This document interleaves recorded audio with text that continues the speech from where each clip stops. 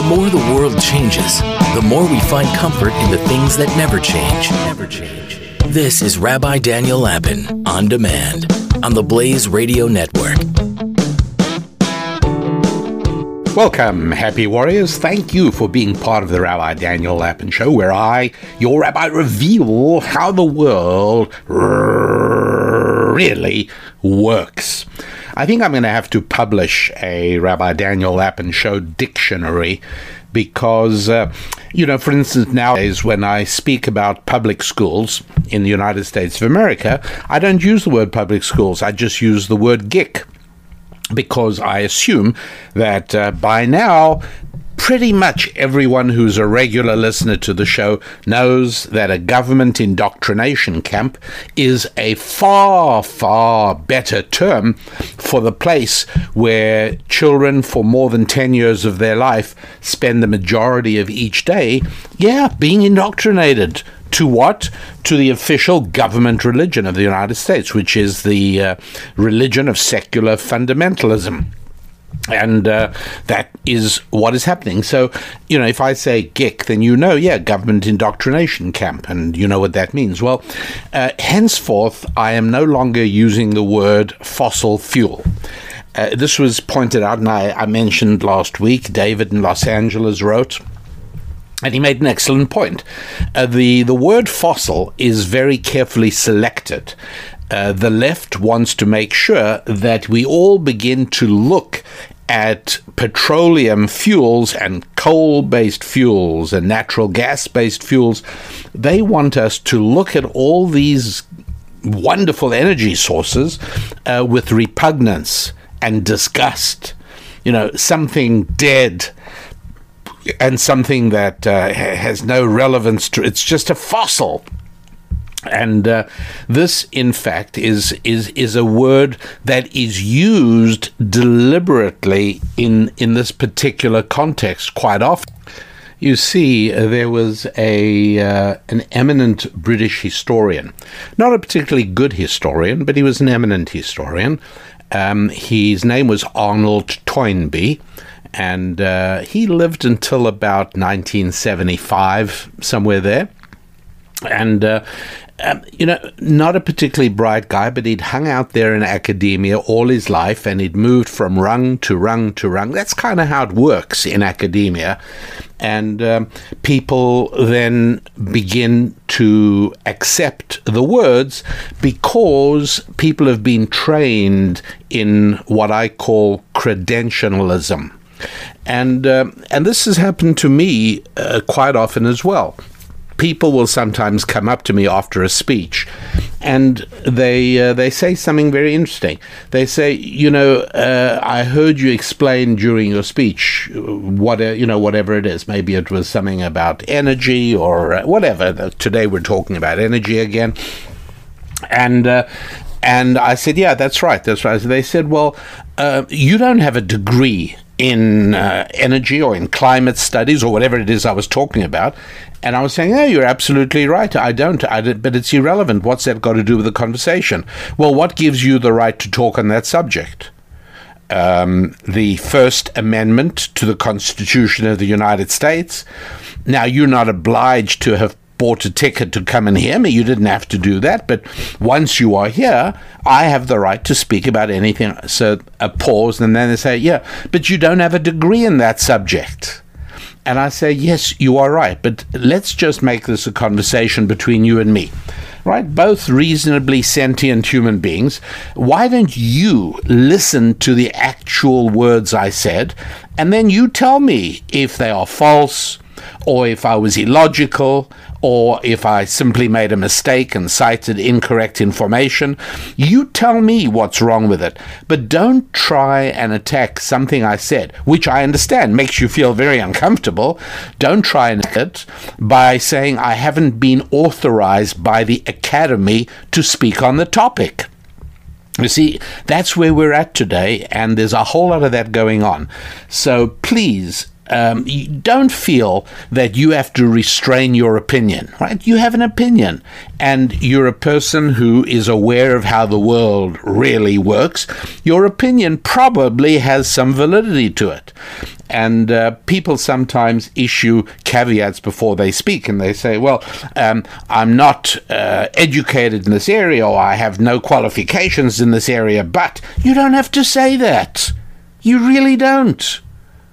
You know, it's up to the other person to say, well, here are some of the arguments against what you say. All right, we can talk about that. But the attempt to discredit information because it was uttered by somebody who has not been anointed by the academy, that's just a really bad idea, given how many incredibly foolish people serve on the faculties of colleges and universities around America today. Talk about the 1619 Project. The New York Times ran with that one, and the woman who came up with it, a journalist with no advanced degrees, by the way. I think she has a master's. Normally, to get a tenured job in academia, you kind of need a doctorate degree. And again, look, I'm going to tell you, there are certain things I like to point out that are so unbelievably stupid they could only have been said by somebody with a doctoral degree. Now, is that sour grapes because I don't have a doctoral degree? That's for you to judge. But on the whole, people who have doctoral degrees in anything outside the scientific and mathematical fields. You got a PhD in molecular biology. Believe me, I'll stand up when you walk into the room. That's fine. You got a PhD in mathematics. You got a PhD in physics. You got a PhD in computer science. I'm going to listen to you. I won't have much to say on the topic in front of you, but I'm sorry if you have a PhD in psychology or a PhD in interpretive dance or in contemporary art or gender studies, etc., etc., etc., all of the unbelievably asinine and childish areas in which American universities today award degrees, not so much, So that's why I feel okay telling you that Arnold Toynbee was a historian who wasn't the brightest crayon in the box. He just wasn't, and especially in a field where there are some incredibly wonderful historians. I've spoken many times about Paul Johnson and many, many others. There are some extraordinary historians. Victor Davis Hanson, by the way, a professor at Stanford in California, is also a farmer, and he's a great historian.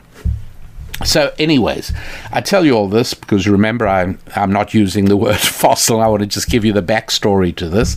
So Arnold Toynbee is this British historian, and so his theory, and he built his whole career on this. And a lot of people are like that. You could even criticize me and say, well, I see the Bible and religion at the root of everything. Yeah, I do, because I think that's true, and I'm willing to argue it and debate it and demonstrate why I believe that. But yes, that is my thing, if you like.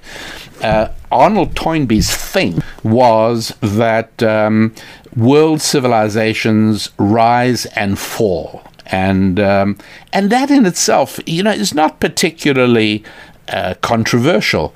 Some of you who are regular listeners to this show might remember that a few months ago I did a show on a 250-year average time life of a culture or a civilization or a society. And I pointed out that the United States, has only got about another 5 years to go to get to 250 years. And indeed, if one looks around, you begin to see the validity of that particular podcast when I was speaking about. So this idea that civilizations rise and fall, nobody really argues with that. The problem was that students used to say to Arnold Toynbee, particularly in the middle of the 20th century, he was born in the 19th century still, so he was already teaching in 1950, and round about then people started saying to him, well, there is an easy way to refute your theory. You've proven, and again, not particularly controversially, that when the Babylonian civilization finally faded away, it was gone. When the Roman Empire was gone, it was gone. And you've always told us that the Empire of Israel, the Hebrew Empire, that was destroyed finally by the Romans in round about the year 70, and it was gone. But here's the awkward thing. Israel was founded in 1948. The state of Israel rose again. And this violates your theory that once a civilization is dead and gone, it's dead and gone, never to resurface, never to rise again. And so Toynbee realized he had to answer this, and he answered it. He said, modern Israel is just a fossil. And he used that word fossil, and his idea being, look, this is not really, the people of Israel are dead and gone, the Hebrew people are finished and forgotten, just like the Sumerians and the early Greeks and everybody, the Egyptians, everybody's gone, and so are they. What you see now is a fossil. Sometimes, in rock, archaeologists will uncover the fossil of a dinosaur, and that's not really the dinosaur, but its bones decayed and went away, and in the rock didn't form normally around where the bones were. It's a slightly different kind of rock, and so you can chip it away and you will end up with a three-dimensional object that very closely resembles the original creature that died and was buried by the rock there, but it isn't that thing. You see, and he said, so that's Israel is just a fossil. Well, as you can imagine, that got people pretty upset. I wasn't around at the time. I wasn't sort of aware of anything. But if you look at the articles and the academic record of the time, as you can imagine, people in Israel got very upset and very unhappy, and because he was prominent, and when a prominent professor says something, the newspapers are eager to print it, particularly if what he says fits into the idea and the vision of what they want to believe, namely that this is really awkward. I mean, we thought the Jews were gone. The final ending would have been the massacre of millions of Jews in World War II, and that would be the end of them. And now, a few years after the end of World War II, they're back. It's like the zombies. You can't keep them away. And so a lot of people liked Toynbee's explanation that Israel is just a fossil of history, and that's what happened. Well, a side part of the story, and I won't take more than a moment to tell you this, is that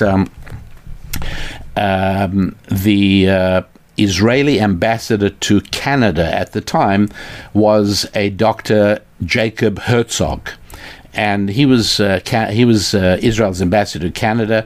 He was the son of the former chief rabbi of Israel, a brilliant Rabbi Isaac Herzog. And so Jacob Herzog, the ambassador to Israel, went ahead and invited Professor Toynbee to a debate to discuss this topic. And contrary to the advice of many of his friends, and contrary to the advice of his wife, by the way, she was overheard during the debate, whispering to him, I told you not to accept this debate.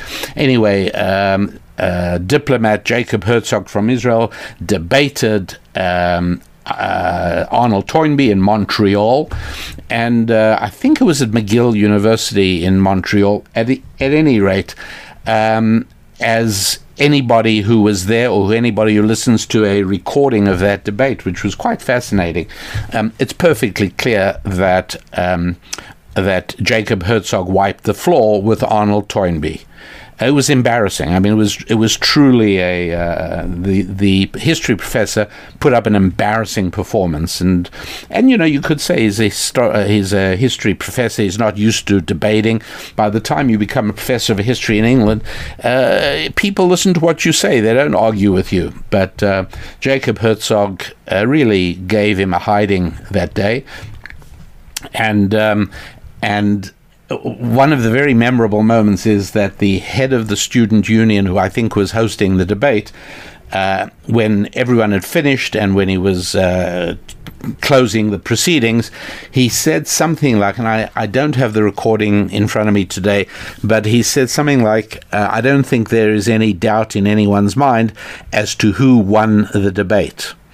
And with an incredible display of graciousness, Jacob Herzog leaned forward and grabbed his microphone and said, Mr. Chairman, there are no winners or losers. This was a discussion that was carried out honorably by all the participants. And people who were there say that Toynbee got tears in his eyes because of that amazingly gracious ending to the debate. At any rate, that is an example of how fossil is used to dismiss somebody or something, okay? And so fossil fuel, when they came up with that word for coal or petroleum or natural gas, the idea specifically was that you should think that it's something finished and forgotten, of the past, of no practical use at all. They were not saying that it's made out of fossils, because everybody knows that's not true, right? Fossils have no fuel in them. You can't burn fossils, and fossils can't make fuel. But it was given that word, that name, to try and make people feel negatively about it. And heaven knows it worked.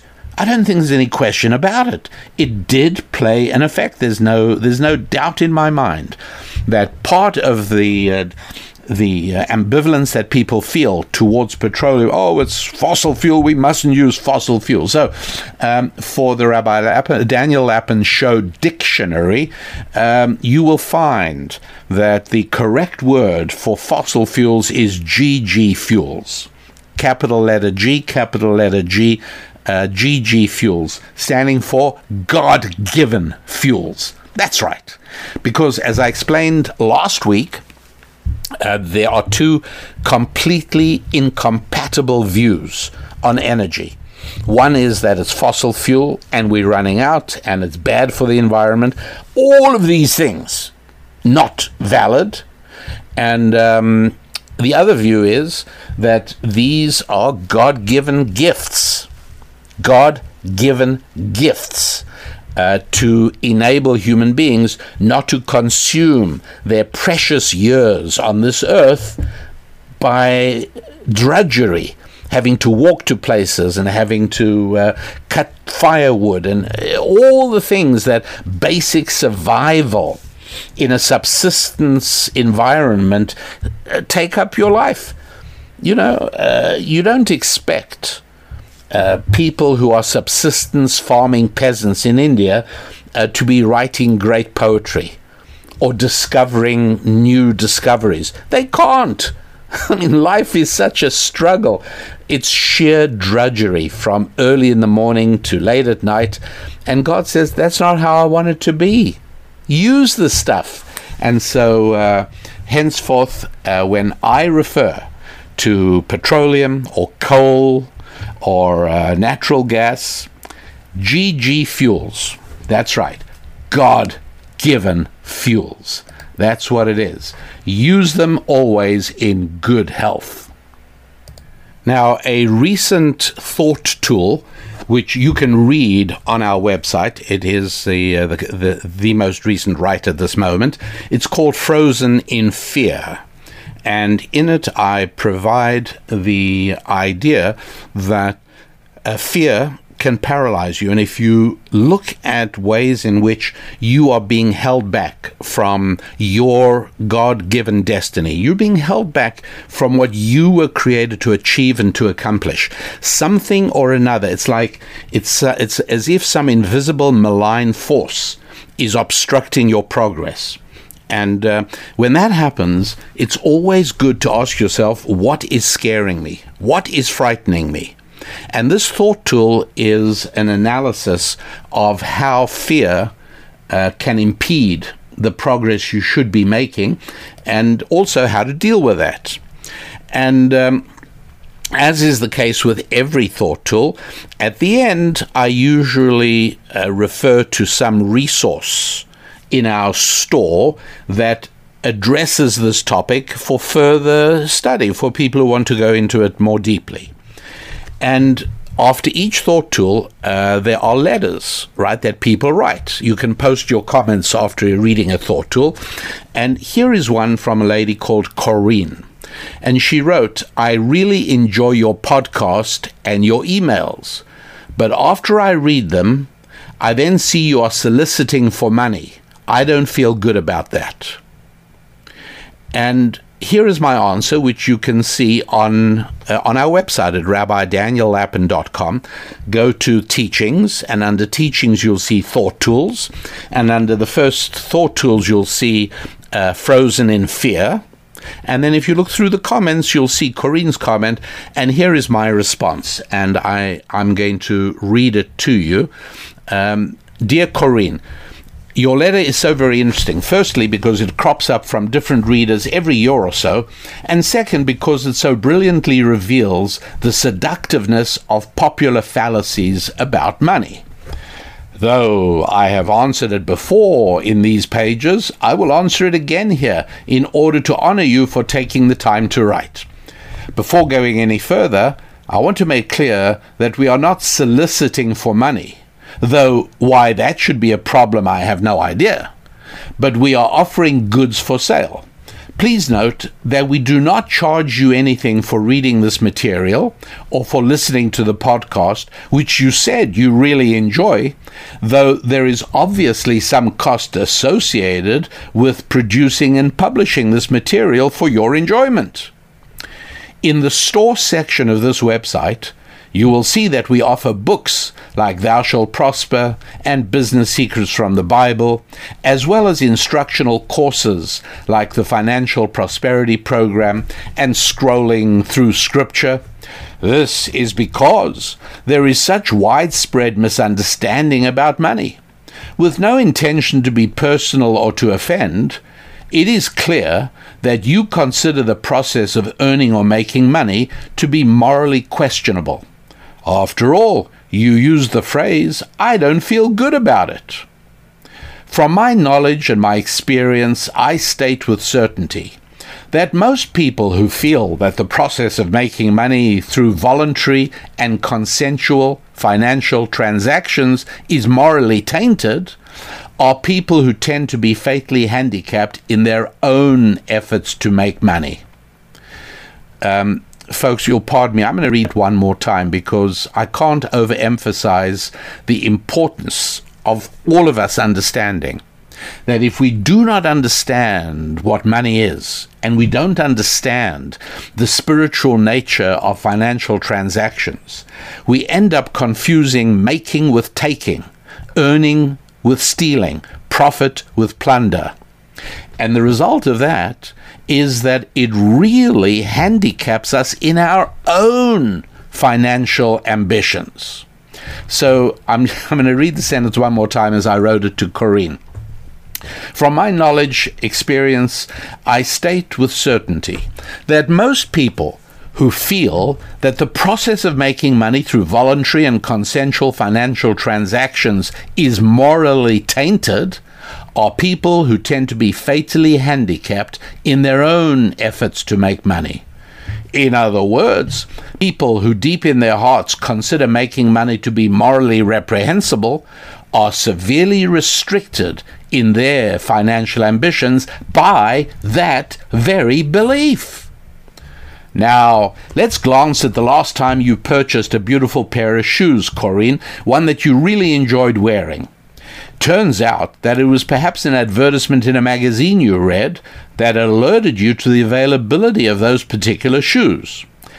Countless people saw that advertisement and ignored it because they were not in the market for purchasing a new pair of shoes. Did you feel not good about this advertisement? Surely not. Therefore, the only reason I can see for why my advertisement makes you feel not good must be that you feel that commercial transactions are incompatible with biblical teachings. And so since I'm providing a biblical teaching in the Thought Tool, or maybe in the podcast, or maybe because I'm a rabbi, you feel uncomfortable with the advertisement for a consensual financial transaction. Yet, the 5 books of Moses brought down from God on Mount Sinai contain far more rules and regulations about financial transactions than they do about any other category of moral teachings. What is more, Bible teaching through the lens of ancient Jewish wisdom illustrates how financial transactions allow strangers to please one another. You were happy with the shoe store proprietor who made your new shoes possible, and he was happy with you being a customer, which allowed him to put cornflakes on his breakfast table. Yes, voluntary and consensual free market transactions make God smile, in that they allow his children to serve one another's needs. In every sense of the word, financial transactions are holy. I know this is not how the world of popular culture sees it, but as in so many other areas, that world has it wrong. What we do in each of our emails or in our podcast is to try to provide uplifting and applicable Bible-based wisdom, and then we invite you to pursue the topic further in one or another of the resources we create, publish, and sell. That way, should you, of your own free will, decide to participate, you obtain instructional and educational material unavailable elsewhere, and we obtain the wherewithal to place cornflakes upon our breakfast table. And should of your own free will decide not to participate and not to purchase anything from our store, that is fine also. We are still happy you read our material and listen to our podcast and enjoy it all for free. But there is certainly no reason for our advertisement to make you feel, quote, not good. We do hope this helps you adjust your money thinking. Best wishes, Rabbi Daniel Lapin. And I mention that because I just wonder if there are any folks who, listening to the podcast and noting me now, mention the availability of a wonderful resource at our store on our website. I wondered if, maybe some of you also think, well, that's a little unseemly, isn't it? I mean, after all, surely the worlds of ancient Jewish wisdom and money should be separate. And the answer is no. It's precisely ancient Jewish wisdom that makes financial prosperity possible in countries that were founded with an awareness of that information. But that's, of course, another topic entirely. What I did want to mention was that I have truly a wonderful program called Scrolling Through Scripture. The first unit comprises 20 lessons. Each lesson is a video program of half an hour or so, and this takes us through the first 34 verses of Genesis. It is absolutely foundational to understanding the Bible, and it's absolutely fundamental to understanding how and why the Bible has shaped Western civilization, or I could just say civilization, and it's of principal importance to understand why and how biblical information can improve your life in the context of your finances, your family, your friendships, your faith, and your physical fitness. That's right. All of those things flow from how you understand these first basic 34 verses in which God introduces himself to humanity. So that lesson, that course called Scrolling Through Scripture, as I say, made up of 20 lessons, what my office has just done is they've made the first lesson available free as a sample. The idea is you'll see it, and we're very sure that you will find it so important for your life that you'll want to go ahead and get the rest of them as well. If not, then not. That's also fine. Then you'll get benefit out of the first one, and no business succeeds if it's not willing to give before it gets. And so we're very happy to give, and we are very happy when people take advantage of this free half-hour program. So it's called Scrolling Through Scripture. It's lesson 1. And if you go to the website, RabbiDanielLapin.com, and do a little search around, go to online courses, you will find how you can listen to this first lesson absolutely free. Just listen to it right now, watch it, enjoy it. The URL for how to do it, I will try and make sure we put in the description under today's podcast, and you should be able to click on that as well if you'd like to. So that is the principle as we lay it out in terms of understanding what role advertisement plays. I want to read a few letters. I get a lot of letters in the mail from listeners to the podcast, and they come in the email. I'm going to read some to you because I'm wondering if you are interested in what other people say, and maybe you'd even be interested in responding to other people. The reason I ask this is because I want you to tell me whether you would find a discussion forum on the podcast to be of value to you. In other words, the way that would work is I would have a forum page on our website, which we do not have yet at the moment, but we'd put that up. And then as soon as the podcast is posted every week, I would go on that and I'd make sure that I put down not only the description, but also any other points that I didn't mention in the podcast that are part of the idea. And then you can, at any time you want, can go to that page on the website and ask or comment. And right now, as many of you know, there are many people, not that many, but some people listen to the show on YouTube. And the show is usually not provided with videos, just sound. But there are some people, I don't know, a few thousand a week, up, 2,000 to 10,000 a week listen to the show on YouTube. And they write comments on YouTube, as you can, and I do read those and I respond to many of them, as you'll see if you were to take a look. You just go to YouTube and then you look for the Rabbi Daniel Lapin channel, and there on the Rabbi Daniel Lapin channel on YouTube you will find all of the podcasts in sequence. And so if we go ahead and do this, I'm going to stop responding on YouTube and only respond and interact with listeners on the forum page. What I'm asking you is to let me know if that would be of interest to you, if that would be of any use to you. Would you be inclined to go along and take a look? And if a representative number of you feel it is, then we will put up that page and we'll give it a go, see how you like it. But go ahead for now. If you want to say, don't bother. I listen to the podcast. I really wouldn't have any interest in going along to discuss it on a forum with other listeners.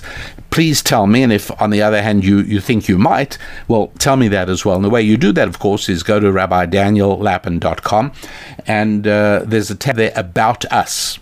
and you drop the arrow down, and you'll see contact us. And what you do is you click on that, you shoot us an email right there, which I assure you I will see. Just as I saw this one from Gloria, who writes, "Thank you for your informational, thought-provoking, and inspiring podcasts, which I listen to all the way to the end.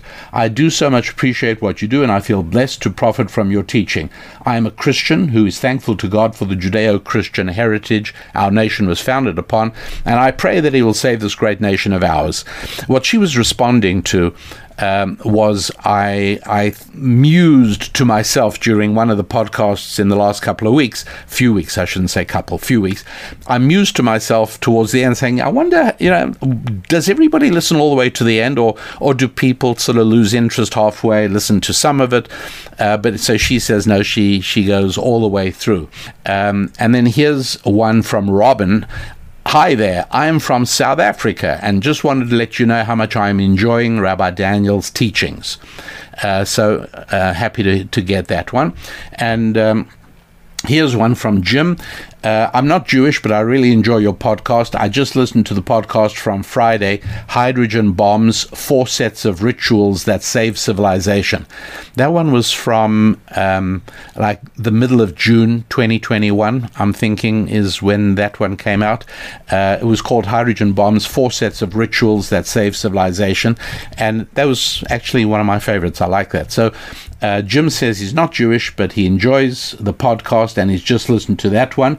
"I'm a new listener, having only listened to a handful of episodes, but this one really caught me. Yes, I listened all the way to the whole thing's end. The one part I would like to address is the Prop 47 part of the conversation.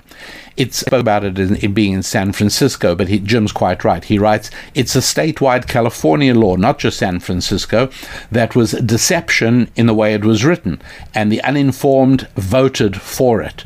Shoplifters are literally using the calculators on their phones to make sure they steal less than $950 worth of goods. This is rampant throughout the state of California. Businesses are closing in areas where they cannot afford the loss to sales ratio.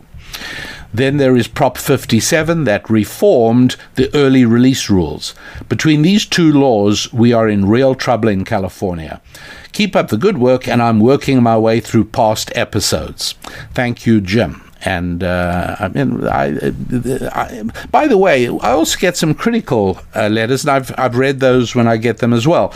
But I am also aware that people who hate it do not usually write in. So I'm not fooling myself, think, oh, everybody loves it. No, I'm sure there are a lot of people that are goaded to unreasonable fury by some of the things I speak about on the show, such as fuels like coal, gas, and petroleum being GG fuels. That's right, God-given fuels. If it didn't have too many syllables, I'd say GGG fuels, God-given gifts.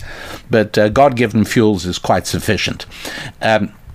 Okay, this one is from Joshua. Hi, Rabbi Lapin. As requested on your most recent podcast, I'm glad to inform you that I happily listen to the entirety of your show each week. Thank you, as always, for sharing your wisdom with us, helping us dig deeper into Scripture and showing how it relates to us in every era. And I responded to Joshua just pointing out that it's not my wisdom. I make no secret of it. I wish I was smart enough to have originated it all, but all I do is make accessible to all of you the ancient Jewish wisdom that I was blessed and fortunate enough to have been taught. Then let's see, we got there were a couple of others I wanted to tell you about as well. Here's one from Catherine. Dear Rabbi Lapin, I enjoy hearing you discuss topics that involve technology and engineering. I'm a retired engineer that put herself through college back in the 1980s. That was when very few women were enrolling in engineering schools. Since then, many colleges have dumbed down the requirements so as to attract more females into the STEM fields. STEM standing for science, technology, engineering, and mathematics. As a result, the young people coming out of schools with engineering degrees are not as qualified as us older folks due to the political correctness nonsense. Also, there is a lot of age discrimination in the industry. Companies put emphasis on culture as opposed to whether or not one is qualified to do the job. I love your podcasts. Thank you very much, Catherine. And I responded. I didn't entirely agree with all your points, but I certainly appreciated your sentiment very much indeed. Not only appreciate it, I mean, I'll tell you, it's encouraging. You know, there are times my spirits are a little lower than they should be, and I let myself go, and sometimes a little fuel to help me snap back is all it takes in the form of a letter. This is from a gentleman called Sinisa. And he writes as follows. Dear Rabbi, first of all, I would like to introduce myself. I am a Croatian. My father's side were people inside of the concentration camp, and he mentions the name of the camp, and my mother's side were Nazis. We died side by side, my father's side, with Jews, but we never forget to fight for freedom. In my country, Croatia, where I am coming from, we have again Jewish community, and I'm proud to be one of the people that is supporting them. Why do I support them financially and in social media? Let me explain that to you. I go to my work at 5 a.m. in the morning, and I listen to your podcast in my car driving 75 minutes every morning.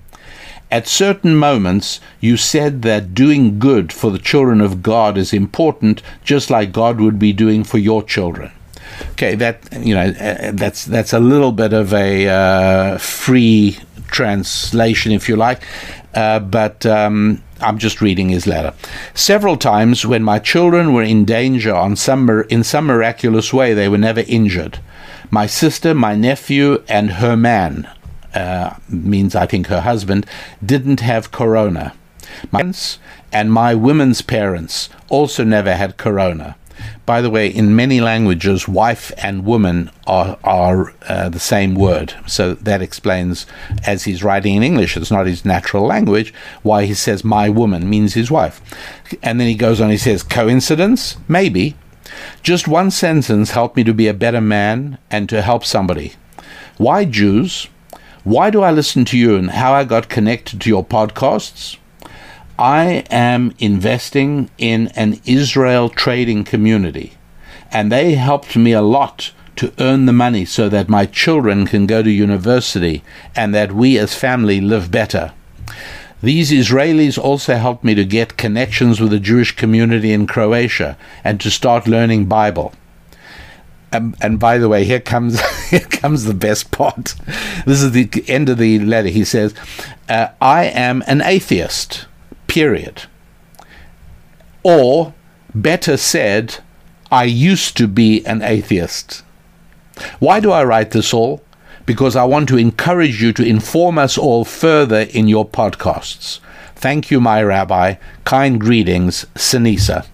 And so, Sinisa, thank you very much indeed. I did respond to your letter directly to your email, and I found it absolutely fascinating and really very heartwarming. So, thank you for that. Here is one from Nathan, and I'm arriving at the end of this. Nathan writes, Rabbi, I love listening to your podcasts. I have a list of 30 podcasts on my phone, and yours is by far the best. I am an evangelical Christian, but a Rabbi Daniel Lapin evangelist. I get to listen to you while I work, as I am a roofing contractor, and he gives the town in Western Canada. So I think that's...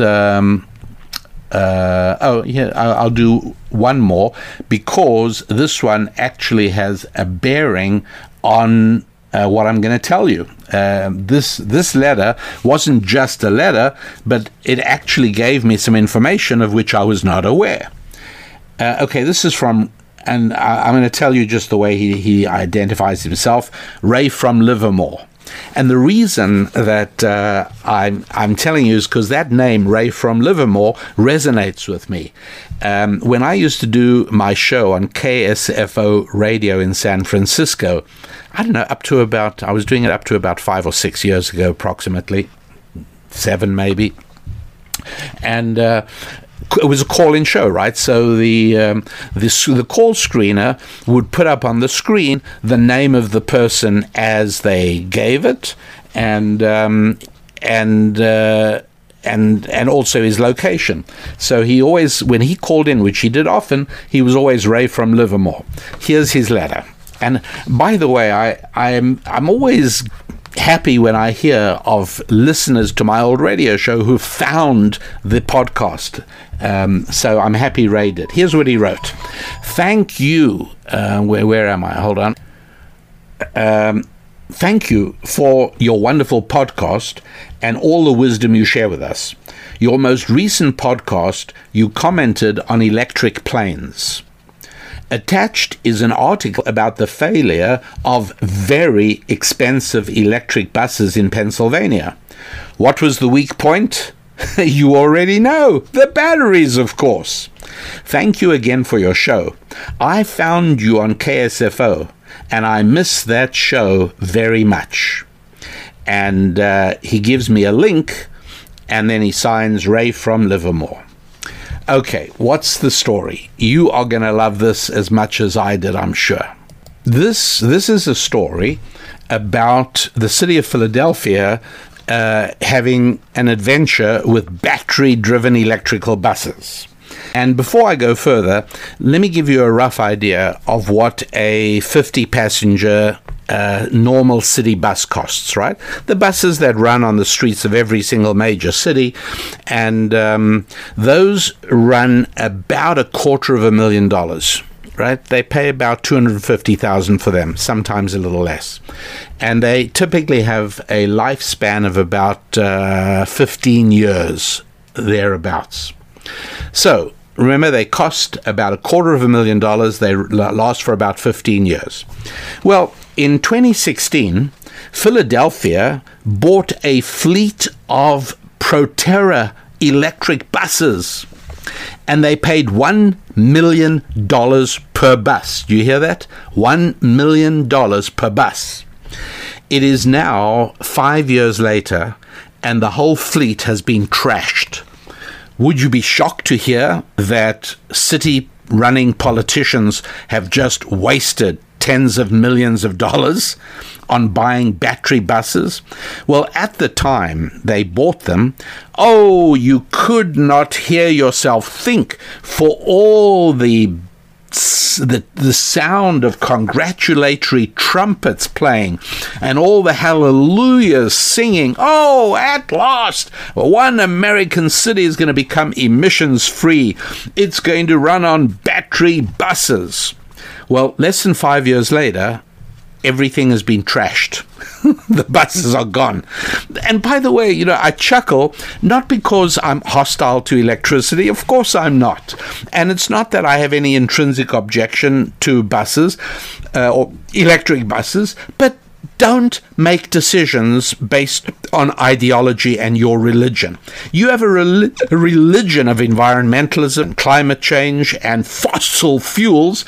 And so on the basis of that religion, you use the tax money extracted from hardworking Philadelphia citizens, or some of them anyway, and you waste tens of millions of dollars on buses.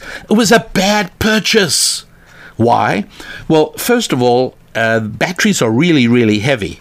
And I don't know if they redesigned the chassis or they used regular bus chassis, but whatever it is, the weight of those batteries being jolted over potholed Philadelphia streets cracked all the chassis. But even before that, there was another problem, and that is battery degradation. I've spoken about that the holding power of a battery goes down the more times you recharge it and discharge it.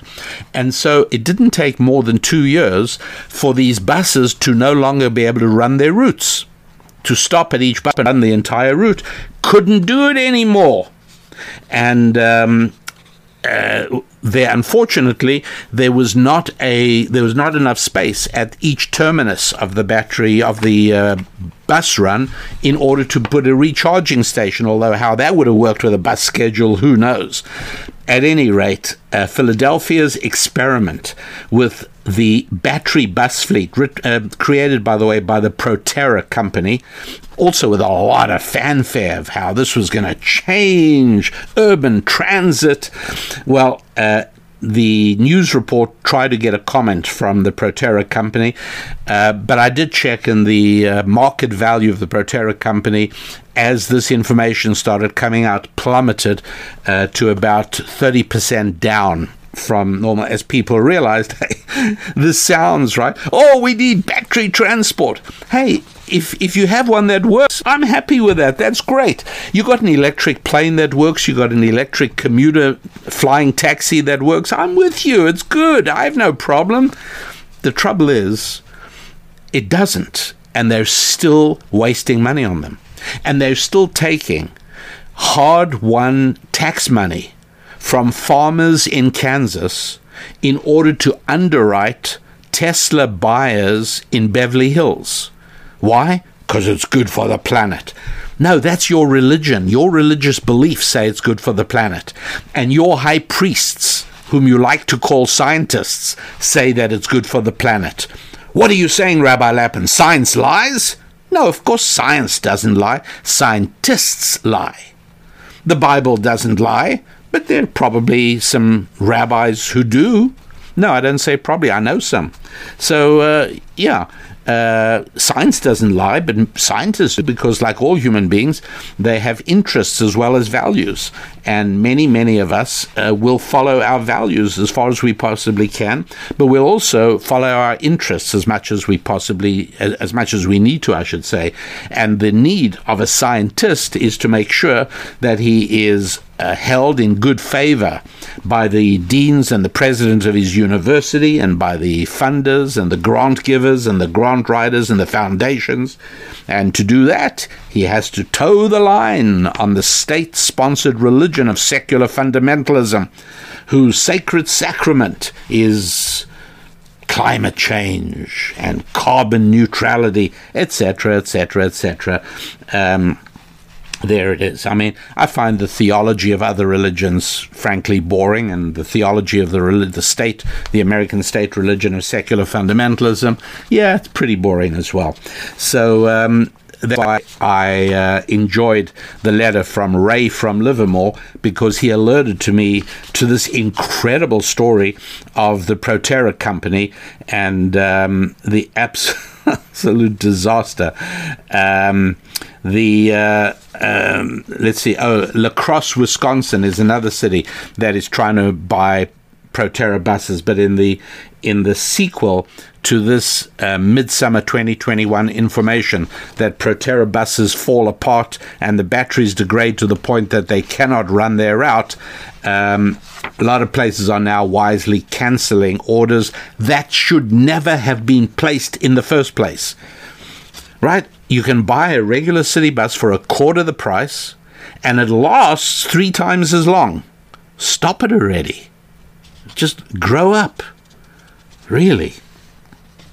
So that is the situation, and I told you why it is that I am encouraging you to listen or watch the first lesson of Scrolling Through Scripture, and it's on RabbiDanielLapin.com. You'll be able to find it, and I think you will enjoy it, and I'm also betting that you're going to want to watch the other 19.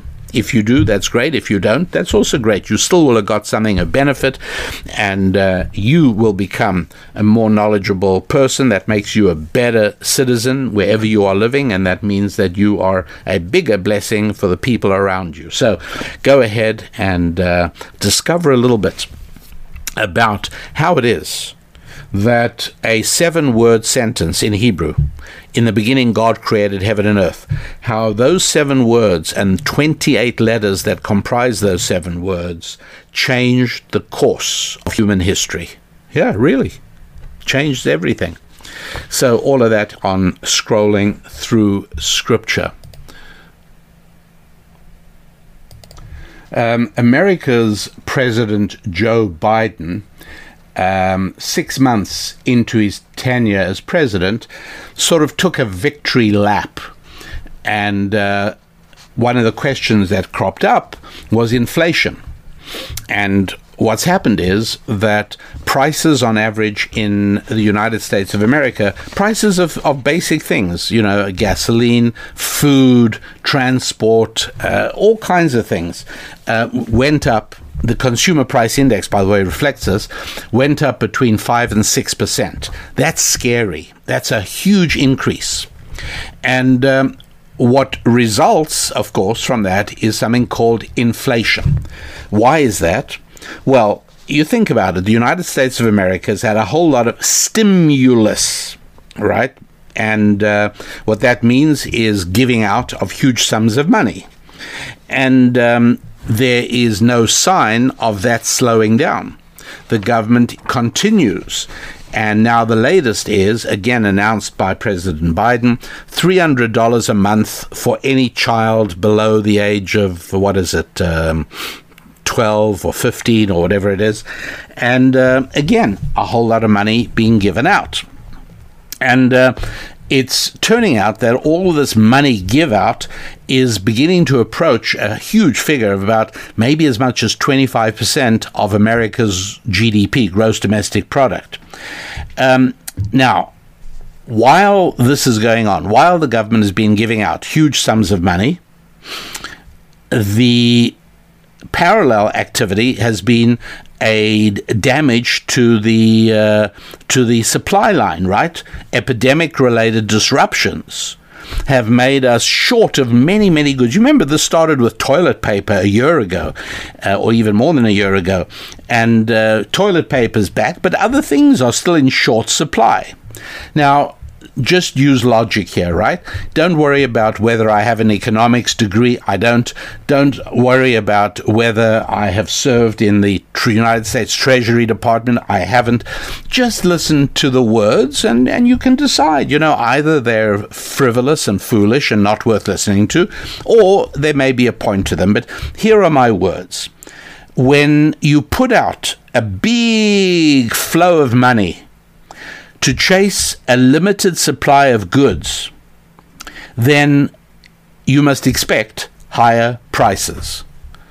Right? That's what's happening. The government is putting out a lot of money, and meanwhile, the supply chain is not anywhere near normal.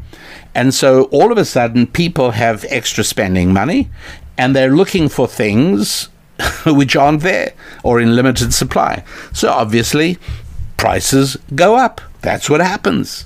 This is called inflation.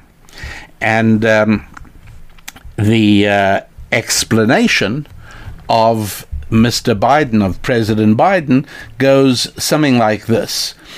He says, look, I'm planning a $4 trillion spending plan, and that is going to keep inflation in check. And now these are his words, if we increase the availability of quality, affordable childcare, elder care, paid leave, more people will enter the workforce, Mr. Biden said. These steps will enhance our productivity, raising wages without raising prices. That won't increase inflation. It'll take the pressure off of inflation, give a boost to our workforce, which leads to lower prices in the years ahead. So clearly, Joe Biden believes that cradle-to-grave government subsidies with no obligation to work will somehow cause more people to work.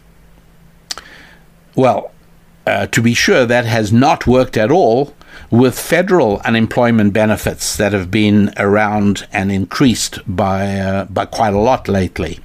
So what's so important about this? It's that you have to know there are only two possibilities. Either the government is made up of idiots and stupid, uneducated people, or it's made up of deeply evil and devious, depraved people.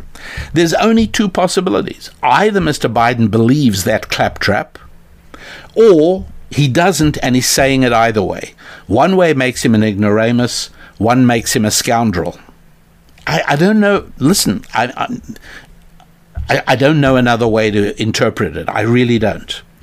Look, let's imagine, for some inexplicable reason of my own, I hired 5 men, and I paid them all $20 an hour, quite a bit, to do nothing. I want you to all, you 5 men, I will pay you $20 an hour if you sit under a tree, and I don't want you to read, but you can talk, you can drink not alcoholic beverages, you can smoke cigarettes or cigars. Go ahead, but I will go ahead and pay you. Why is it, do you think, that does not harm the economy, but if the government gives those men a sum of money every week to sit under a tree, that harms the economy? What's the difference? Now, if I were you at this point, I'd pause the podcast for a moment. It's one of the advantages of podcast over radio. And I'd give it a little bit of thought, why it is. And when you come back, you will hear me explain that the difference is that my money is underpinned by value. There is a limit to it.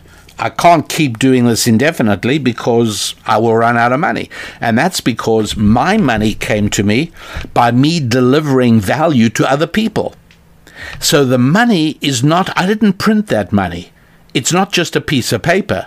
It's representative of something that is limited in supply and limited in availability that I'm choosing to use in this fashion.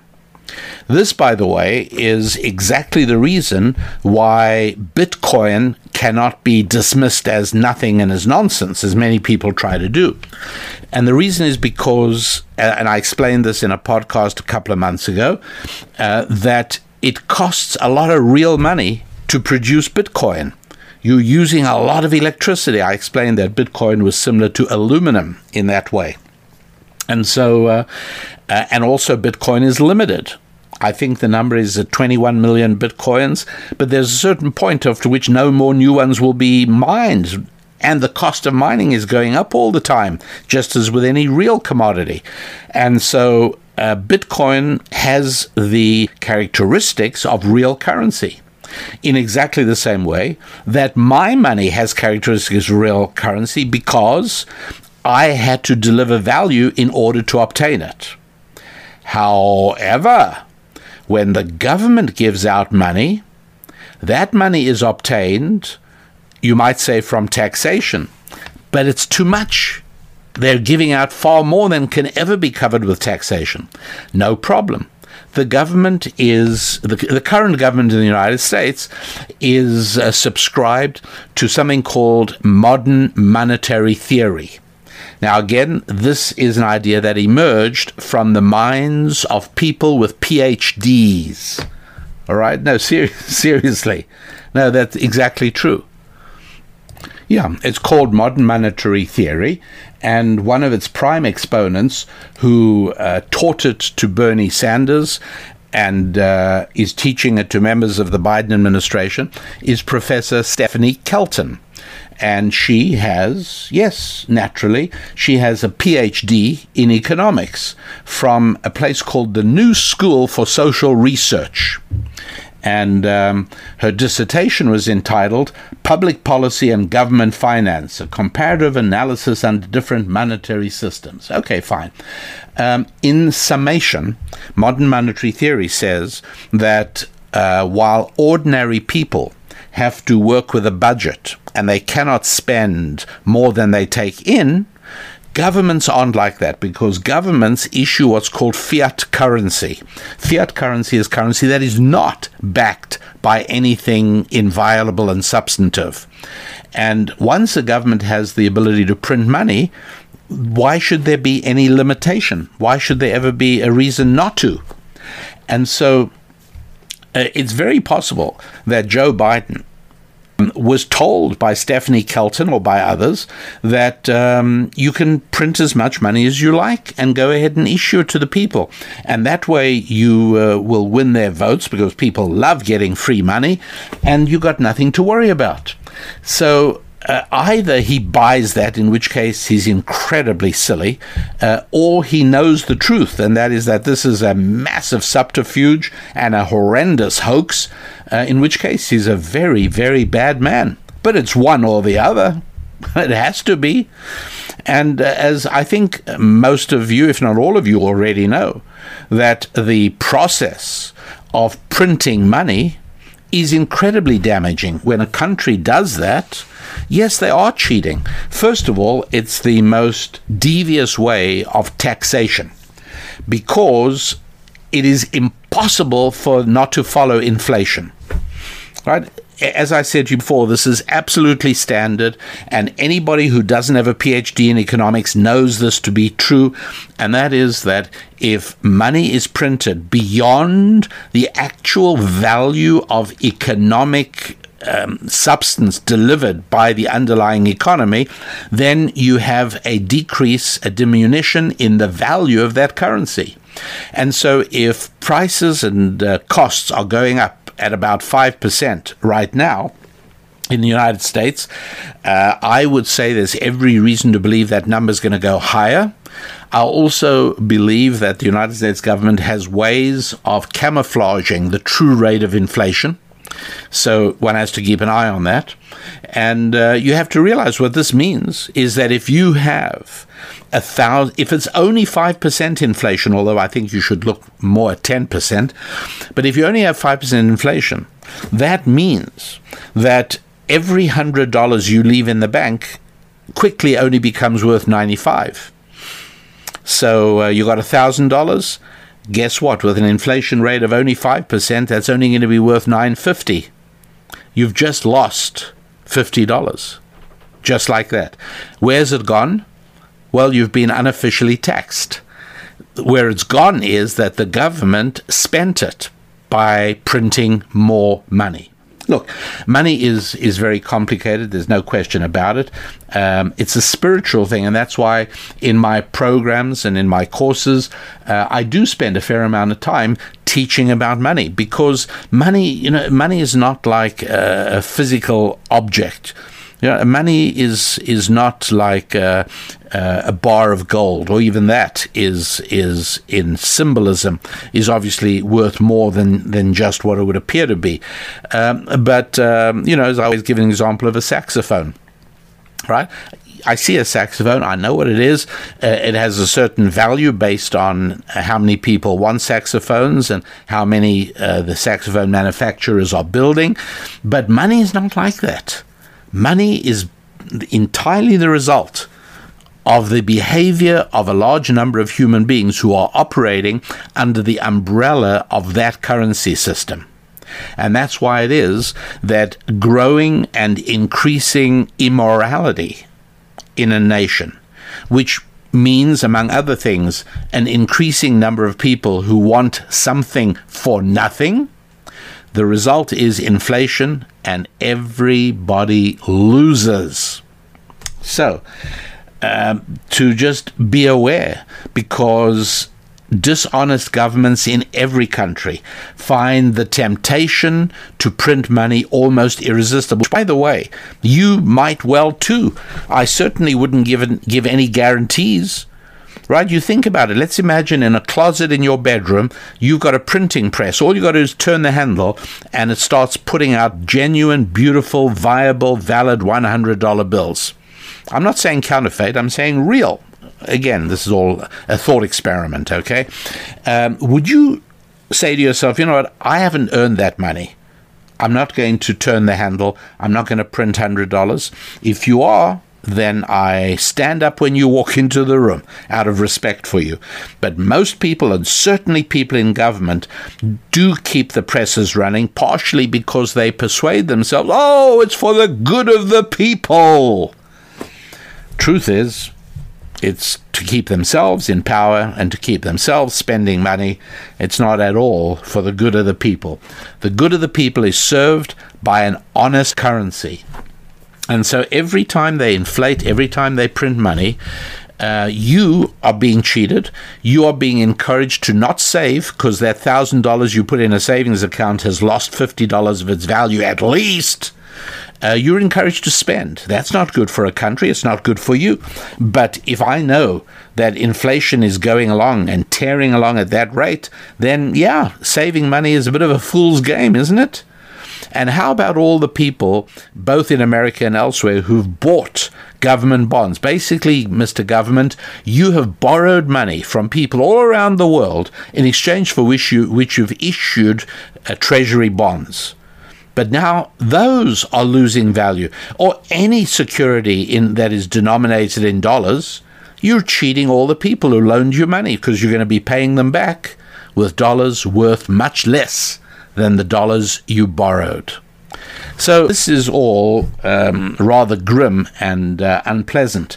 But at least you know that here on the Rabbi Daniel Lapin Show, I will tell you the truth, even if it is unpleasant, because that way at least you can plan and prepare.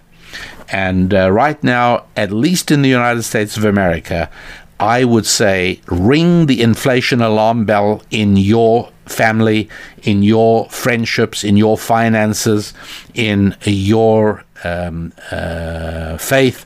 Ring that alarm bell because, yes, the inflation train is roaring through the station, and I see absolutely no sign of it stopping.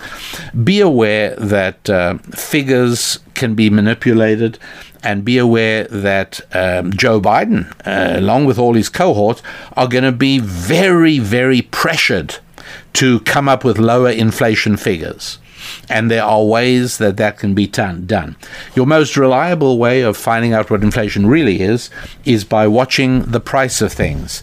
You will notice that over the last year, not only has the price of food gone up, but the size of the container in which you get it has been made smaller. Have you noticed that? Right? You used to get a container of, 64 ounces of orange juice, big, nice container. And now it's down to 54 ounces of orange juice. Price, a little higher than it used to be for 64. So figure out the mathematics on that, and you'll start ending up with a much more correct figure for what is really happening in inflation. And does that mean your savings are being corroded? Well, if they are in cash, yes, terribly.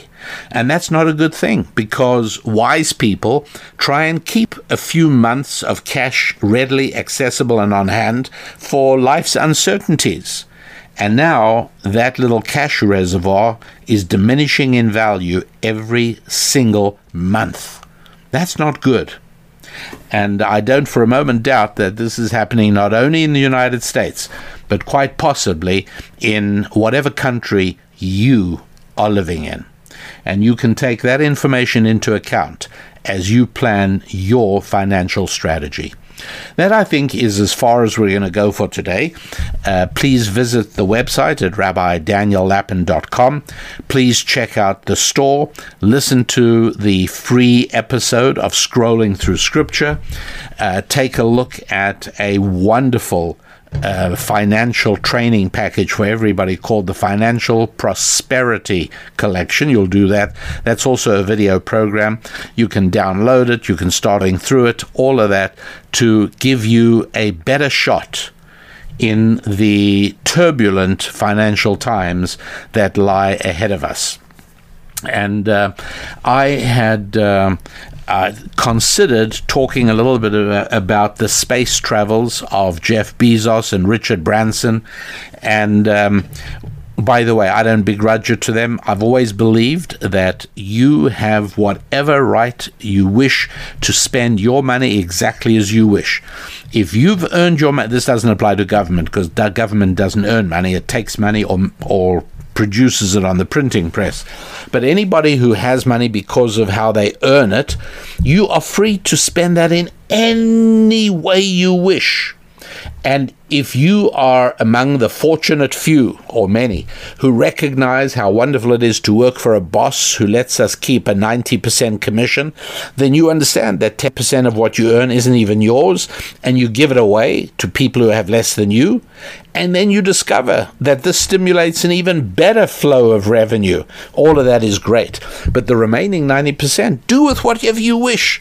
You Richard Branson, blast off into space. Jeff Bezos, blast off into space. Whatever you want. No question about it at all. However, it shouldn't be hailed as, steps forward in the uncovering of science, etc., etc. These are ego trips, and God bless them. They've earned it. They're entitled to it, whatever they want. But the rest of us shouldn't be naive and foolish about it. Right? They haven't done any huge favor for humanity. We're a step closer to setting up human colonies on the moon. Listen, if I were you, I wouldn't bet on that. If I were you, I wouldn't start buying equipment for when you're going to live on the moon or on Mars or anywhere else. Not going to happen. So I decided not to talk a lot about that. I certainly want to make sure that you don't mishear me. You know, I have no begrudging them spending it any way they wish. But it's an ego trip. All right, that space trip, that was an ego trip. The idea that this is being done for the good of humanity and that it's going to help us move forward, that's complete rubbish, and you shouldn't believe it. It's foolish. So that, my friends, is it. Go to the website, RabbiDanielLapin.com. Let me know if you'd like to have a discussion forum for the podcast, and I'd be happy to have us put that up. And let me know any other thoughts you have. I read your letters, as you all know by now. And I would also want to wish you all a wonderful week ahead.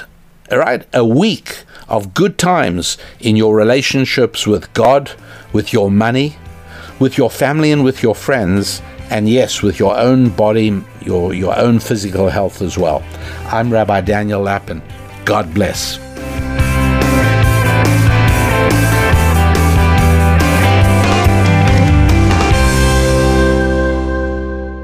Spilling ancient solutions to modern problems in areas of family, faith, friendship, and finance. This is Rabbi Daniel Lapin On Demand on the Blaze Radio Network.